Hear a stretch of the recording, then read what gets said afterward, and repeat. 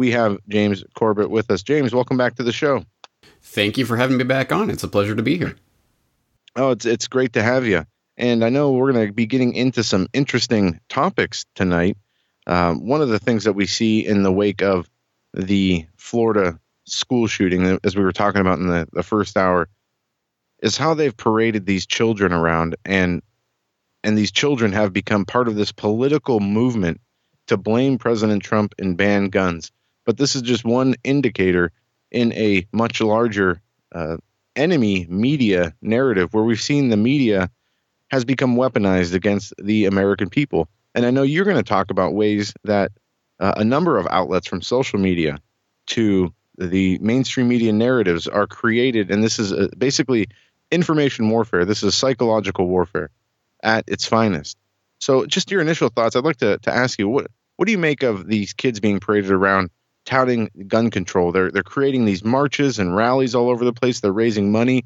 Apparently you can't criticize them because they're victims of this horrible event that happened, but they're getting very political, even though they're not even old enough to vote. What's going on with this? Well, that's right. You raised two very important points there, one of which is the politicization of, if not children, I mean, at least young adults, shall we say, who are not even able to vote. So certainly not able to be politically part of the system in that way, but they are being politicized clearly, and their message is being politicized for certain partisan gains, and I think that is reprehensible in and of itself. But then secondarily on top of it, I mean, we know 100% as a documented fact, it is a phenomenon that when the media gives attention to things like school shootings, that increases the possibility, the probability that there will be copycats in the future. So by even if we accept everything about this story, it's all at face value, exactly what they said happened, then still making it into a media story like this in order to push a partisan agenda is actually encouraging more people to do so. And we know this from all sorts of different phenomena, but specifically from suicides. The more you report on suicides, the more they will happen. And the German media back in a couple of decades ago stopped reporting whatsoever on people committing suicide in subways or on train tracks, and lo and behold, the number of people doing that plummeted. Again, media gives this oxygen, so it's doubly reprehensible that this sort of thing happens in the wake of every tragedy of any kind, whether real, fake, staged, or miscellaneous other. Yeah, no, you're absolutely right. And let's take this into the larger picture of what we've seen with the media, especially, really, I mean, we've seen this all along, but these people are really exposing themselves and showing their true colors since the arrival of Donald Trump and the Trump movement in America, where we've just seen these networks go completely out of the realm of reality and common sense. They're unhinged. They're creating lies and running with those lies as though they're fact, even though they're provably wrong. And it's almost like they're self-destructing, but they never seem to die. Will there ever be a time when the mainstream media can self-destruct? Will the powers that be let them? How are they able to continue their fraud on the people? Money, funding, lots and lots of funding. Yeah, certainly there's still lots of money sloshing around there for people who are willing to make certain narratives that are in line with what the people with that money want to do. And I think the obvious, the way that we can see this and the way that it's functioning right now is in the takeover of various media outlets by billionaires. Perhaps the most obvious example in recent years being Bezos buying out to the Washington Post. Bezos, of course, being the Amazon billionaire, but also having a $600 million contract with the CIA. So, I think we know what side the mainstream media's bread is buttered on, and this is how it functions in this day and age. So, I think it's quite exceptionally obvious at this point to anyone paying attention that the media, the mainstream media that we have grown up with, if you were of a certain age, I suppose, in the pre-internet era, is at this point just a transparently laughable farce. It is transparently obvious that this is all coming from an extremely biased viewpoint, which is the viewpoint of the owners of the media. It's and of course their cronies and the people that they serve in various financial capacities in other industries. So this is the way that it's been structured, and I think that's extremely obvious. What to me is more insidious, and what I'm working on right now, is an examination of, well, of course, okay, everyone with their head screwed on straight sees this and knows transparently that the mainstream media is not doing its job as a watchdog and, guardian of the republic or whatever. So the obvious thing is, well, okay, so everyone is, more and more people are turning online for their news now. That's not a secret. And newspaper sales plummet, TV viewership plummets. So people are going online and they're discovering all these new ideas, and they're on these social networks where people are spreading information that you don't get in the mainstream. So what is going to be the reaction of the same people who have been the watchdogs, the gatekeepers of the mainstream establishment narrative for generations? What are they going to do now? Are they just going to go, oh no, oh well, okay, well I guess, the cat's out of the bag? No, of course not. They're going to influence what is happening online, and they're going to disrupt and to try to take over and try to break apart any groups out there online that are doing research and trying to basically thwart their narrative. And that is happening right now in the social media space, and that's what I'm working on for a report that I'm going to be releasing soon at Corbett Report. Well, that sounds very interesting. I want to ask you, let's talk about the social media. We've seen U.S. congressmen and senators talk about these Russian bots who have been pushing for things like release the memo. Even Adam Schiff came out and talked about Russian bots are promoting the Second Amendment. And I don't know where they get these notion of Russian bots. Is it the lies that have been compounded from the Russia collusion investigation? Or is there what we saw with this Mueller indictment of 13, Russian people who started fake social media accounts, it seems like nothing. It's non-important to the grand scheme of the election and what happened and who won. That we see that there is no real influence or collusion between Trump and Russia. But we have this narrative of Russian bots. Do you think there's a real, whether it's a real threat from Russia or even manipulated or manufactured by our own government? Do you believe that there's a real Russian bot threat out there, or is this just a lie being made up to It is demonize fake news. It is fake news, and I can tell you exactly where it is coming from. There is an excellent article up on moonofalabama.org right now. Everyone should go read. It's called Russian Bots, How an Anti-Russian Lobby Creates Fake News. And it breaks down this latest story that CNN, Russian bots promote pro-gun messages after Florida school shooting. Wired, pro-gun Russian bots flood Twitter after Parkland shooting. New York Times, after Florida school shooting, Russian bot army pounced. And they are all citing the work, quote-unquote, of this nebulous organization known as the Alliance for Securing Democracy, which, in conjunction with the German Marshall Fund, is a public policy research group in Washington, and it created a website that tracks hundreds of Twitter accounts of human users and suspected bots that they, the Alliance for Securing Democracy, have linked to a Russian influence campaign. What does that mean? Well, when you look at this site that they've created, it's called Hamilton 68, and it tracks 600 Twitter accounts that they say They assert these are some way connected to the Russian influence campaign. They're not saying they're Russians, but they're saying that they are somehow part of this Russian influence campaign. And what criteria do they use to put these 600 accounts on this list? People who often tweet RT, stories that appear on Russia Today, and Sputnik News. 2, people who openly profess to be pro-Russian, whatever that means. And 3, accounts that appear to use automation to boost the same themes that the people in those first 2 groups are talking about. So that is their criteria for this list of 600 Twitter accounts that is the holy grail. This is the Russian bot. And so they track this, and they say, these hashtags are trending today amongst these 600 accounts.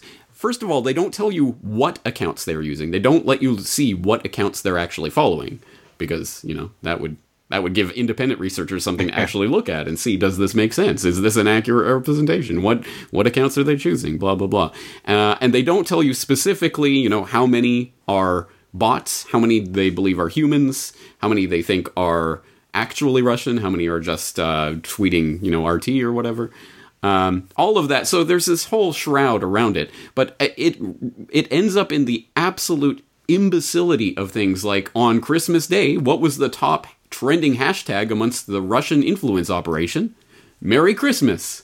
Yeah. So, wow. Oh my God, it's the Russians. I knew it. It was the Russians all along. And it gets even stupider because people might know of Elliot Higgins, who's a Bellingcat, this couch blogger in the UK who's become this expert on chemical weapons in Syria, even though he has no training and background in it. Anyway, he promotes he toes the line when it comes to issues like that, and as a result is heavily promoted, and in fact, I think now a fellow of the Atlantic Council, which is basically a NATO mouthpiece think tank and all of this. Bellingcat, his site's name, ended up as one of the trending hashtags on this Hamilton 68 dashboard one day. And as a result, the story is, the Russian bots are attacking Bellingcat because he's going against the narrative in the Ukraine or whatever. And so the Bellingcat community and Elliot Higgins himself took a look at this and said, okay, well, what's going on here? And so they looked at the hashtag, Bellingcat hashtag, that the Russian bots were promoting. Oh, it's the Russian bots, everyone. And they found that, there were 6 accounts, 6 people had used that hashtag on Twitter over the last 48 hours, and none of them appeared to be pro-Russian.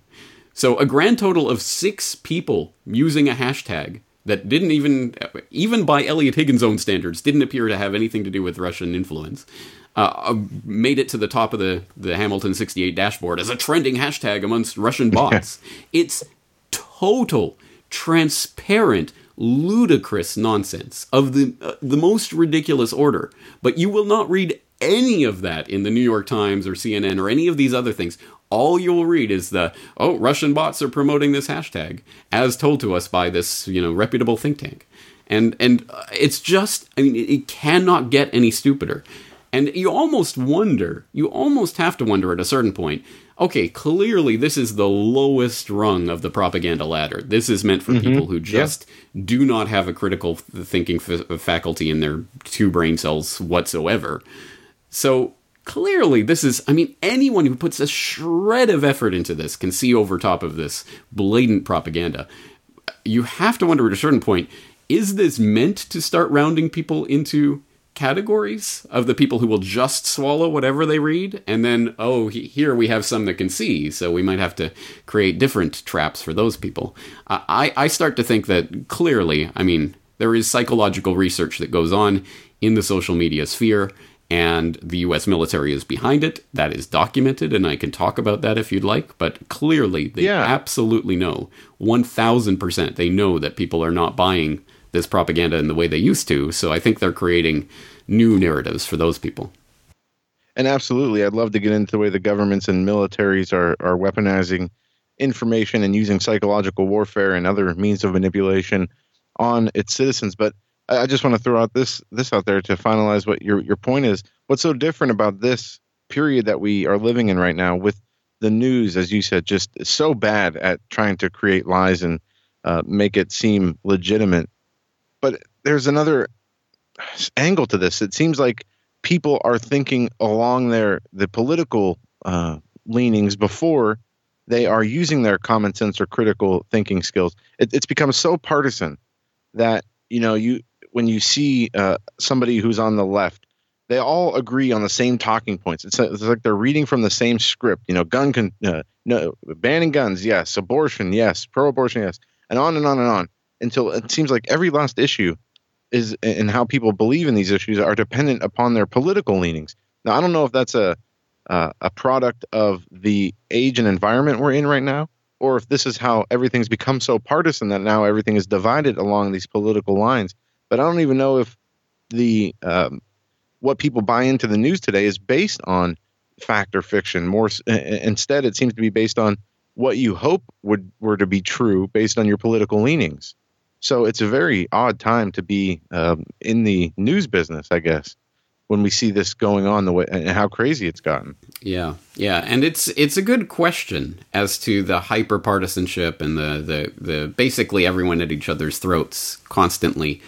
How much of that is new? How much of it has been brought to us by these new technologies that are putting people into information echo chambers where they can be hyper partisan and become radicalized, to use the term that the government loves to use.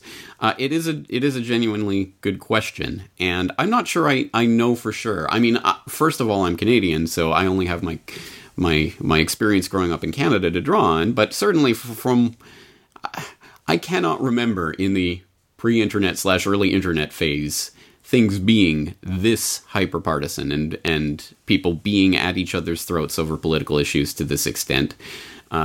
But, I mean, if we step back into that era, everyone was watching the same nightly news, everyone was reading the same daily newspaper, there wasn't this flowering of information online, so people probably just didn't need to be split up, divided and conquered in that same way. Because everyone was on the same page reading the same hymn book, essentially. So I think, and plus, I mean, look, I mean, I grew up in the 80s, so whatever was happening before that point, I can't really speak to. And I think the word that comes to mind for the era that we're living in, for me, is witch hunts. It's becoming about witch hunts in a lot of different respects, not only the kind of, you know, I'm taking offense at everything. Oh my God, I can't believe you said that. Let's get you fired, kind of thing. But also witch hunts in the political sense. Even and part of that is part of the partisanship, the kind of ideological purity that here is the checklist. If you are a good leftist, you believe this. If you are a good person on the right, you believe this. And if you don't circle and, you know, cross every T and dot every I on that list, then, you know, you go to hell. Yeah. We don't want you anymore. You know, that kind of stuff. And it's really that seems to be ramping up and up and up. And again, I have to think this is part of psychological warfare that's being played on the public right now. It's part of the divide and conquer. Because here's actually a point that I made in a video a few years ago. I'm not sure I'm going to remember the name of the video, but it was something to do with divide and conquer. But the point of the video was when you looked at the Tea Party movement, before it became this GOP thing, you know, that was clearly taken over by the establishment, the initial impetus for the Tea Party movement and the initial gatherings sounded and looked on the issues quite a bit like the initial Occupy kind of movement, before, again, that got co-opted and shoved away. You know, again, the left and the right, actually, they agreed on a lot of things about corporate influence in politics, and we got to get the money out, and things like this. They agreed on some fundamental issues, but they hated each other, and they were taught to hate each other by, again, the media. And whether it was, you know, Jon Stewart making fun of, you know, those stupid tea baggers and all of that nonsense that got paraded around, you know, the 2 minutes of hate that was on every night, you know, let's hate the other side about this, even though some of the points they're making are the same points that we're making, but they're, you know, wearing the wrong color, you know, on the suit or whatever. Yeah. So I think that it's interesting to me to look at that. I think we, generally speaking, the public is more in the same boat than we tend to understand or realize, because we are pitted at each other's throats all the time. Yeah, and I definitely, as you mentioned earlier, would love to hear, we see some of the ways, especially in the American media, now that it seems that the Hollywood elite, the media, and political elite are all on the same page. We see how some of the ways governments are using social media and trying to manipulate public opinion. But if we can, let's get into some of the ways that you point out in your latest podcast about the way not only the government, but also the military is influencing public opinion, and not only trying to sway public opinion, but trying to change it and manipulate it through even creating false news stories, lies, and whatnot, and narratives that are, in some cases, ruining lives and changing the perception of many to, towards untruth and deception. And it seems so many today are snared by deception in many different ways. But yeah, let's break this down a little bit. All right. Well, do you remember a couple of years ago the story came out that Facebook had been conducting a psychological experiment on people's news feeds in order to examine whether the way they tailor your news feed could affect your mood? Do you remember that story? Yeah, absolutely. Yeah, so that came out after the fact, of course, after they'd done it, and they manipulated 700,000 users' news feeds without obviously letting them know. Some saw positive news, others saw more negative news, and they basically examined the person's profile to see how they reacted to that and what their emotional state was after that. And when it came out, it was a big scandal because, for what, Facebook is manipulating our news feeds and doing experiments on us? What's this all about? Well, actually, there was a follow-up to that might have gotten drowned in the noise, which was that was part of a broader U.S. Department of Defense research program that was ongoing at the time under the Defense Advanced Research Projects Agency, DARPA, which had a program, and this was just one experiment within that program, called the Social Media in Strategic Communication. And you can go read about this on DARPA's website, and you can read the documents and listen to the founder talking about it. But basically, this program was a multi-year, I think it lasted officially, at least on the books as far as we know, 4 years, and was funded to the tune of $50 million, and was all about, quote, developing tools to help identify misinformation or deception campaigns and counter them with truthful information. Oh, doesn't that sound warm and fluffy coming from the Department of Defense, right? Oh, yes, truthful information from your loving government. So as part of this program, there were over 200 research papers that were published, and you can go and look at the list and read through the papers, and they were on some pretty interesting subjects. Some of the titles of some of these papers: Incorporating Human Cognitive Biases in a Probabilistic Model of Retweeting, or Structural Properties of Ego Networks, or Sentiment Prediction Using Collaborative Filtering. I think you get the point. They're examining very carefully social media and how it is used, how online communities form on social media, how they form networks, how they influence each other, sentiment analysis and things like this. How can we better understand what people are feeling from just a few words in a tweet? All of this is being diligently studied and profusely, hundreds of papers being published just under this one program to try to better understand the online space, social media, how it functions, and obviously, as a corollary, as always with any defense research, it's always offense research at the same time. You can't have it's a defensive bioweapons program. We're just, defensively seeing how to create anthrax so that we know, how the Russians will do it, kind of thing. Well, here it is exactly the same idea. It's, we're just defensively looking into how things go viral and how to spread information online so that, quote, we can use it ourselves. And we do know that there are not just the Americans, but the Canadian government and others around the world have admitted that they are employing teams to go on websites, in comment sections, in forums, and to post truthful information, to correct things that are wrong about people's perceptions of the government. That's utterly creepy, isn't it? And that breaks some long-standing ideas that people have, although it's not a part of law anymore. But, in the U.S., at least theoretically, for a long time, the government was theoretically prohibited from using propaganda against its own citizens. Of course, it always did, but even those laws have been stricken from the books now. But, there's at least that idea that it's creepy and weird for the government to be doing that. But, just think about the possibilities of this. So this goes back to my fundamental point that I've made many times over the years, which is humans are the most studied species on the planet. There's so much work that most people will never hear of, never see, never think about in their day-to-day lives. Why would they go and read Incorporating Human Cognitive Biases in a Probabilistic Model of Retweeting? Of course, no normal person is going to sit down and read something like that, but this is being diligently studied by hundreds of research institutions to try to better understand you and how you work and how to manipulate your behavior online. And it's not even a question of being naive to think this isn't being used against us. They admit they're using these things against us. Absolutely. And who knows, how much more is out there that is weaponized and used against us. Basically, everything that we do, everything we like, all that information is gathered in databases and sold to companies. Yes. On top of everything else. Yes, that's an important point. Let me just make that point, because this social media in strategic communication program that DARPA was doing, this $50 million program, this was all open and all their information was public and, blah, blah, blah. And there's nothing conspiratorial here.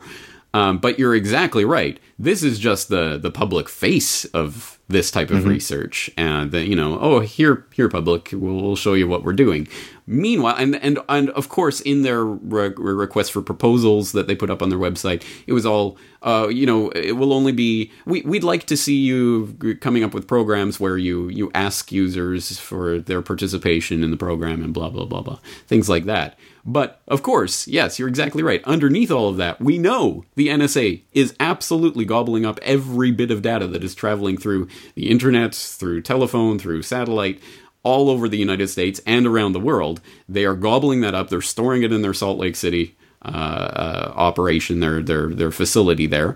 And absolutely, that is the database they're using. It's not this, we're requesting participation of, Twitter users in this one project or whatever. No, it's everything. Everything you do, everything you purchase online, everyone you talk to, everyone you interact with, everywhere you go is being tracked, is being databased, and absolutely is being analyzed to better weaponize that information against you.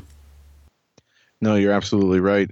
And I don't know if you saw the recent study, maybe it was a week or 2 weeks ago, that showed people who used to spend a lot of time on social media who are spending less time on social media are actually in better moods. And they found that there is a correlation between internet activity, or at least social media activity, and your mood and your behavior. Yes, and tie that back to all of the founders of all of these different platforms and some of the developers and the people who were first working on it, coming out and admitting they don't use social media anymore, and they actively keep it away from their children. And we had Sean Parker, who was one of the founders of Facebook, just a couple months ago, coming out and explaining precisely why. It's because he said this was, from the start, we were trying our best to weaponize, I think he used the word weaponize, these platforms to exploit your psychological vulnerabilities, to keep you addicted to the screen, to keep you addicted to that dopamine hit of, a new like, a new post, a new comment, and to get you, to play your emotions. And of course, yes, absolutely, the obvious part of this is when you step away from that craziness that you see in those social media platforms, you do genuinely feel better. So there's absolutely something to that. And look at the what we just saw this week or late last week, the kid who didn't have his iPad and screamed for 8 hours on an airplane. They're learning that there is a huge correlation between children and looking at screens and a lack of imagination. Even one thing that's interesting with the reappearance of the X-Files on Fox in their 11th season is they put all the old episodes on demand, and when I have time, I like to go back and watch those. And at the ending of one of the episodes, it reminded me of a Twilight Zone episode. They showed a way to kill a child's imagination, and they had him sitting in a room with all these different TVs and whatnot. But it takes on a new meaning today when everybody has basically a screen or a TV with their phone, and we see this phenomena of people who are killing themselves, taking selfies, or walking in the middle of the street without looking, getting hit by cars, where guidelines are being issued in certain cities about phone use when out in public. And it's become such a problem, such an addiction. And you talked about the dopamine. Is that what it is? No matter if it's the social media or playing games what is it about people that they need to have that screen right in front of their face? And that really has, so much of our society is a part of this behavior constantly now. It's like nothing else matters except what's on that screen. Yeah. Absolutely, yes. So it is a dopamine hit, and it functions in a similar way that addicts of various sorts, including cocaine or whatever else, get from the satisfaction of their craving. And that isn't. But the worst part of it is that for an alcoholic or a cocaine addict, it's something you do. You can only do so many times a day. But with this social media, it's constant. It never ends. It's 24/7, literally, anytime, all the time, any time of the day. Mm-hmm. You can be sitting there in the screen and checking for new updates, checking for new posts, comments, likes. And it, of course, is a feedback mechanism. The more you use it, the more you want to use it to get that next hit. And the more you need to use it to get the hit that you used to get when it's the exact same thing as any addiction, where you kind of build up levels of tolerance. And there's been lots of studies of this. And absolutely, the people who did this, who created these platforms, knew they were doing this. They purposefully made it this way so that people would become addicted. And hey, mission accomplished. As you say, I mean, the idea of kids sitting in a room full of TVs seems so quaint these days, doesn't it? Considering, exactly. Everyone is in their phone all the time now. And then one of the most obvious things that we haven't even discussed is the fact that, think about Facebook. You willingly put your photo, all your information on there. If you're married, who your friends are, where you go to school, what your employment is, when you go on vacation, where you go out of town. This is information that people would pay top dollar for, whether it's advertisers, even people who are criminals and commit identity theft and burglaries and whatnot. So this whole giving your information away for free, turning it over to Facebook, has turned into probably just as big a business as advertising on some of these social media platforms. And that's just another area where people don't generally think of, well, why am I giving all my information? This is one of those things. It's one of those topics where I wish we could just denature ourselves from what has become naturalized. Just step outside of it for 1 second and think, 20 years ago, even if you had been told, you're going to just give all this information out at all times, to the point where people are, live tweeting or live blogging about wherever they are, basically broadcasting to the world, hey guys, I'm not at home right now, come burgle my house, or whatever. I mean, even to that extent, if you had told people 20 years ago or 30 years ago, or imagine 50 years ago or 100 years ago telling people about that, it would be absolutely horrifying. But today, it's, well, you're not on Facebook? Are you weird? It's that. And in fact, there are employers that specifically discount potential new employees because they're not on Facebook. So there must be something strange about them. It's the exact inversion of what would have been nightmare at some point, has become completely naturalized and normalized. And it's one of those things where you kind of get into it and you don't realize what you're stepping into because it happens bit by bit by bit. But suddenly the whole culture has shifted around it. Yeah, and it's it seems like a war that we are losing as everything becomes more and more convenient, more and more normal. They're basically giving phones away to anybody who will have them. Schools are all pretty much adopted computers, and we're moving towards that, in that direction of more of a digital media, as we have been talking about throughout the broadcast, versus the traditional mainstream media and what we see, how people used to gather their news all watching the same 2, 3, 4 channels. Now we see that there are, it's even to the point where if you prefer biased news, you can get biased news on either side of the aisle. And there's so much out there. And it's a good thing, but it's always, like anything, it's a double-edged sword, and moderation is key, especially with the social media stuff. And I try to stay as far away from social media as possible, but that's just me. I've thankfully managed to make it a bit of a meme that the Corbett Report is not on Facebook, and I've encouraged musicians who are so inclined to make ditties about the Corbett Report is not on Facebook. I've had a few people submit songs already, so I put up some music videos about the Corbett Report is not on Facebook. I would love that kind of thing to go viral, but maybe I'm tilting at the wrong windmill, because Facebook is losing users and is becoming quickly a social network for grandmas and grandpas to check up on their grandchildren more so than anything else. So I think the cool people have moved on to, I don't know, Snapchat. I genuinely don't understand these new social media platforms, and I'm not exactly an old man yet, but I'm already so disconnected from these new platforms that are coming up, because what on earth was the point of Vine? I mean, it's gone now, I guess, but I could never wrap my head around the idea of these 6-second videos. What? Why? I get it for a joke here and there, sure, but to make an entire platform around that, it made no sense. And now Snapchat and Instagram and all this, I just don't even get it. I've never even been on those. Yeah. Well, let me ask you this: we've seen Twitter. Twitter has been engaged, as well as YouTube has, in a number of censorship campaigns, specifically against conservatives and Christians. and it seems to be people who are trying to tell the truth. You said Facebook is losing users. Is Google as powerful as the U.S. government? And are these social media platforms, do they have this kind of political influence and power? And will this get bigger? Or as you said, some of these might fall off? But Google being the main one, that's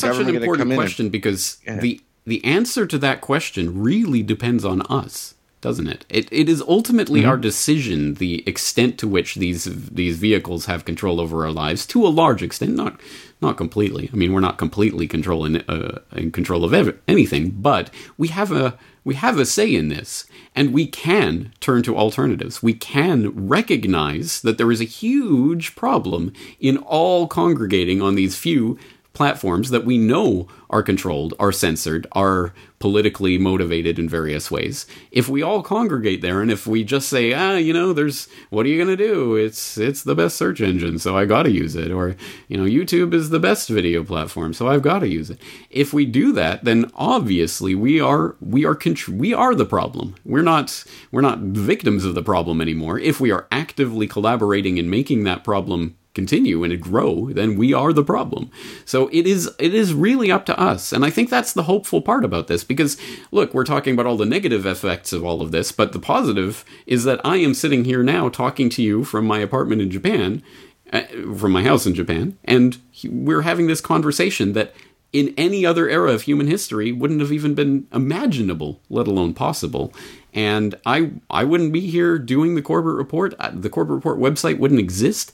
I have no idea. I guess I'd still be teaching children to say I like apples in Japan or something if this wasn't the internet era. So there's something very positive about this. And the thing about the internet medium is that it is an interactive medium, to a certain extent anyway, certainly more so than television or print, where you are simply a passive vehicle that is just being spoken to.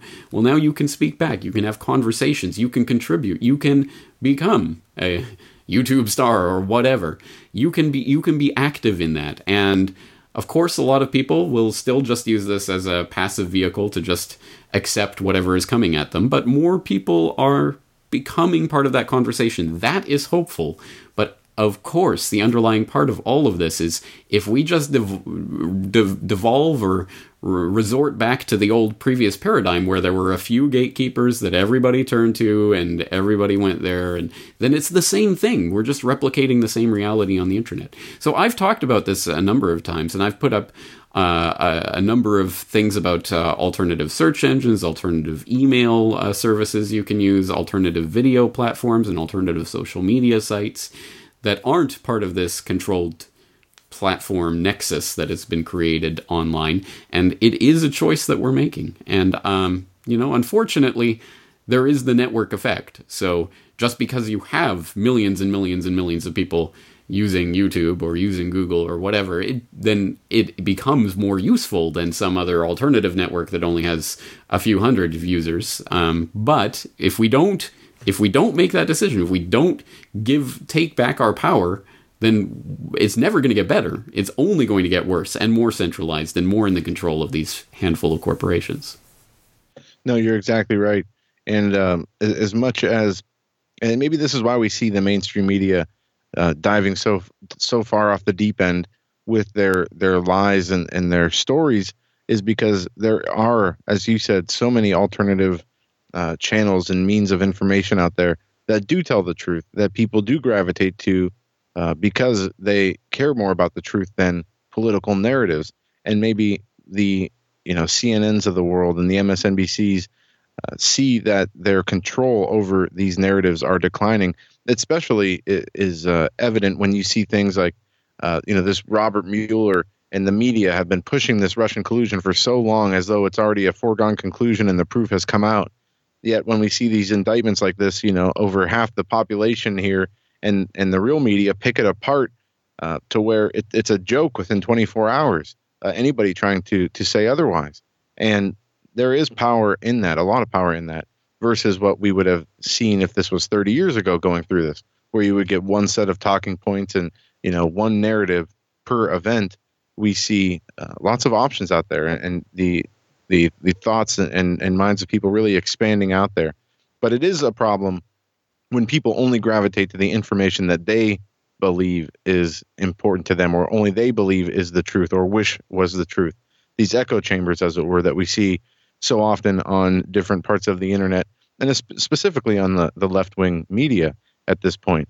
And then censorship is another issue that we're having to deal with. But as long as there are people out there creating the content and continuing to share that, there will always be outlets for us to use. But do you see the internet becoming a place of, like we're seeing in Europe, where you're seeing comments being labeled as hate speech and people are being prosecuted for even calling out an Islamist terror attack, that being labeled hate speech? Do you see a time in America where you think that will ever be true with the internet? More so than the boot of government stamping on the people's face, I think the bigger question really is about these corporations and the internal policies that the terms of service that they put up. Because, Google can do what it wants when it decides to remove a YouTube channel. It's their platform. They can remove you if they want, or fill in the blank with any other social media site or any other site like that where they control it and they let you use it. Then they can choose what to do, and they can censor reality. They can censor you off their platform if they don't like what you're saying or the way you're saying it. So that, I think, is the more chilling idea, I think, because ultimately laws are always, people will revolt at a certain point when it comes too deeply into their personal lives like that. But when it's these faceless corporations and it's their platform, and what can you do? And the worst part is that people won't even know, to a large extent, that they're being manipulated, because the voices that are being censored off those platforms, if they're only going to those platforms, they'll never hear to know about anyway. But yes, there are ideological echo chambers obviously being created right now. And we mentioned a couple of times about the biased news sources. My position is there is no such thing as an unbiased news source. I think the idea, John Pilger talked about this in a way that really drives it home, that the idea of professional journalism, as we kind of grew up with, was created about a century ago by the corporations at that time, and the political cronies and the banker cronies and that were connected, that wanted to create this establishment narrative, the status quo. Here's the left side of this debate, and here's the right, and you can argue anywhere in there. Just don't look anywhere outside of that spectrum. That was established consciously about a century ago, and has been at least for. Again, I am starting to talk like an old man, because I'm not sure the younger generation this applies to in the Welcome same way. To the club, but for Jim. me growing up, it was always the idea of, here's the establishment professional journalist who gets the quote from this person and the quote from this person and says, well, it's up to you to decide. That's unbiased, objective journalism. That was a pipe dream. It always was, because at the most basic level, every editorial decision comes from a state of bias. Even what you report on and what you do not report on is a bias. It comes from bias. I mean, if you choose not to report on whatever, Building 7 or whatever it is, if you don't report on it, it's because you have decided that is not a priority. It doesn't, it's not the thing I'm going to look at. It's not the thing we're going to invest our reporters' time on. And as a result, it never gets talked about. It never gets reported. That is a bias. And it's a bias that people don't even see or don't even think about generally. What do you report on? What do you not report on is a biased decision. So I think the point is that all news comes from a biased source, because we're all biased as human beings. We all have certain ideas and preconceptions and what have you. The point is to know the bias, the tendency of any outlet that you're looking at, and be able to take that into account when you're looking at the information, and to be able to balance that with information from other sources. So I see there's absolutely right. Yeah. There's kind of the double bind of the mainstream, obviously only crediting itself and establishment sources and professional journalists and all of that. So anyone in the independent space is just a crazy lunatic. You have a different idea of what happened in Ukraine or Syria or whatever? Oh, you're insane. But on the other side, you have the online independent alternative media that kind of, there is a police watchdog thing that goes on there, where, if you cite a report from Reuters or whatever. Oh, look, you're promoting Reuters. Why are you promoting them? Why do you believe them? The point is information, and you have to take it knowing what the source is and where the bias is coming from and filtering through that. But you have to get the information from different sources and be able to piece it together that way. Because if you're only getting it from one channel, one source, one stream, then you are going to have a exceptionally skewed worldview. And I think that is part of the problem of what's happening now with this hyper-partisanship and people getting more and more caught up because they can concentrate so much of their information basically coming from the same types of sources. Well, we've covered a lot of ground here, James, and we only got about 6-7 minutes left. And a great conversation and insight on media biases and the different uses, whether it is governments, militaries, whether it is people. And we covered a lot of ground here. Folks, make sure you go to CorbettReport.com. That's CorbettReport.com. There you can get all the articles and audio as well as video content. And I wanted to make sure we ask you this. I know we spent most of the time talking about the media. Well, from your perspective in Japan, even from, I don't know how much in your media you see this, what's going on in Syria? Why are all these countries, if ISIS is allegedly defeated or reported to be defeated, why are we seeing all these increased deaths from Iranians and Russians and U.S. and these conflicts continuing? Why are we still seeing so much happening in Syria when the conflict has been going on for so long? It seems that things should be over. I know Assad's not gone, but that really wasn't the goal, the stated goal. Yeah. I mean, that's an excellent question. And that's the question we should be hearing on any, establishment news site. But for some reason, we never hear that. Yeah. Why? No. What is going on? Why are they still there? So what is happening now at this point?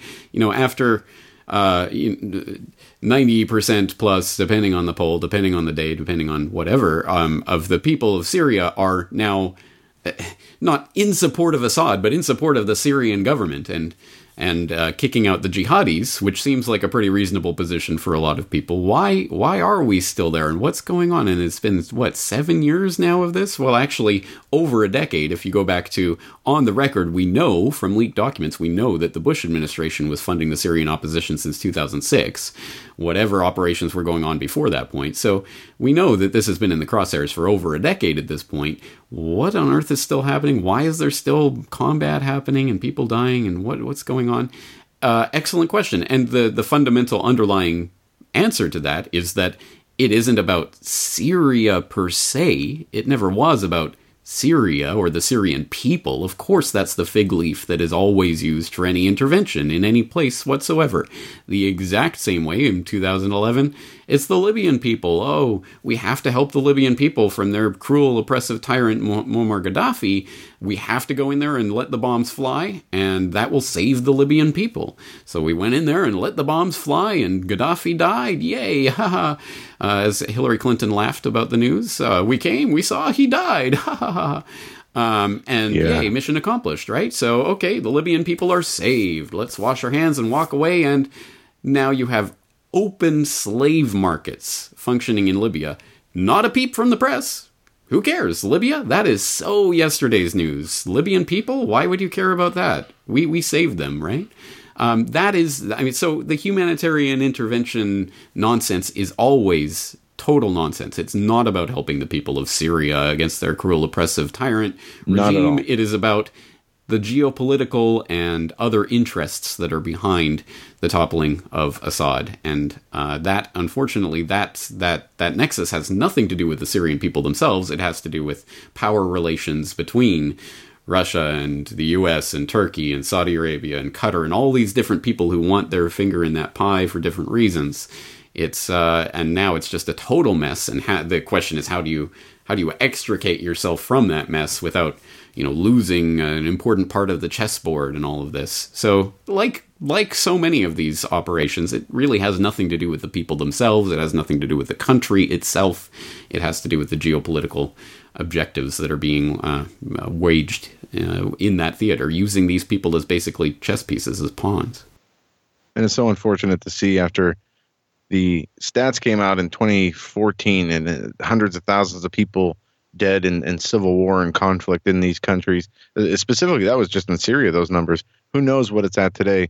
And it seems have more countries in Syria now than ever before. And the proxy battles that are ongoing, we just saw the U.S. and these Russian civilians, which is such a weird story, who apparently are over there as mercenaries or on their own, according to the Russian government, who were attacked the U.S. base, and hundreds of them were killed, just creating all this craziness over there. And I don't get, especially with the Trump administration, somebody who ran on national sovereignty, no wars that are undeclared, why we haven't seen a reversal of some of these policies. And I guess with the public's attention in this country, so much so on the hyper politicalization of everything, things like Syria are not important. If they're not on the mainstream's radar, they're not really on the administration's radar. Yeah. I guess, and that's the worst part of this, is that, again, it gets put into the political football game so that people who would have, when Obama was letting the bombs fly and the guns shipped to Syria, were all against it. But now it's happening under Trump, so it's like, maybe it's a good thing. What you gonna do? We gotta be there. So it happens every time, and it'll continue to happen. When Bush was doing it, it was a horrible thing to the left. When Obama was doing it, it was, we gotta do it. When Obama was doing it, it was a horrible thing from the right. When Trump's doing it, we gotta do it. So that's the game, and unfortunately, that is the stupidest, simplest psychological trick in the book. And it continues to work, and they're going to continue to do it through administration after administration after administration. Yeah, if it's, why fix it if it's not broke? Our guest, James Corbett, CorbettReport.com. We only got about a minute left. Anything you got going upcoming, or podcasts you want to promote? Anything you want to talk about that we didn't cover? Yes, well, as I say, I am working on that podcast about the weaponization of social media, so I'm hoping to have that up in the next week or two. At any rate, in the near future. And in the meantime, of course, people can check out CorbettReport.com. That's my site where I have literally thousands and thousands of hours of audio and video completely free, available for download. You can check out my articles and all of that.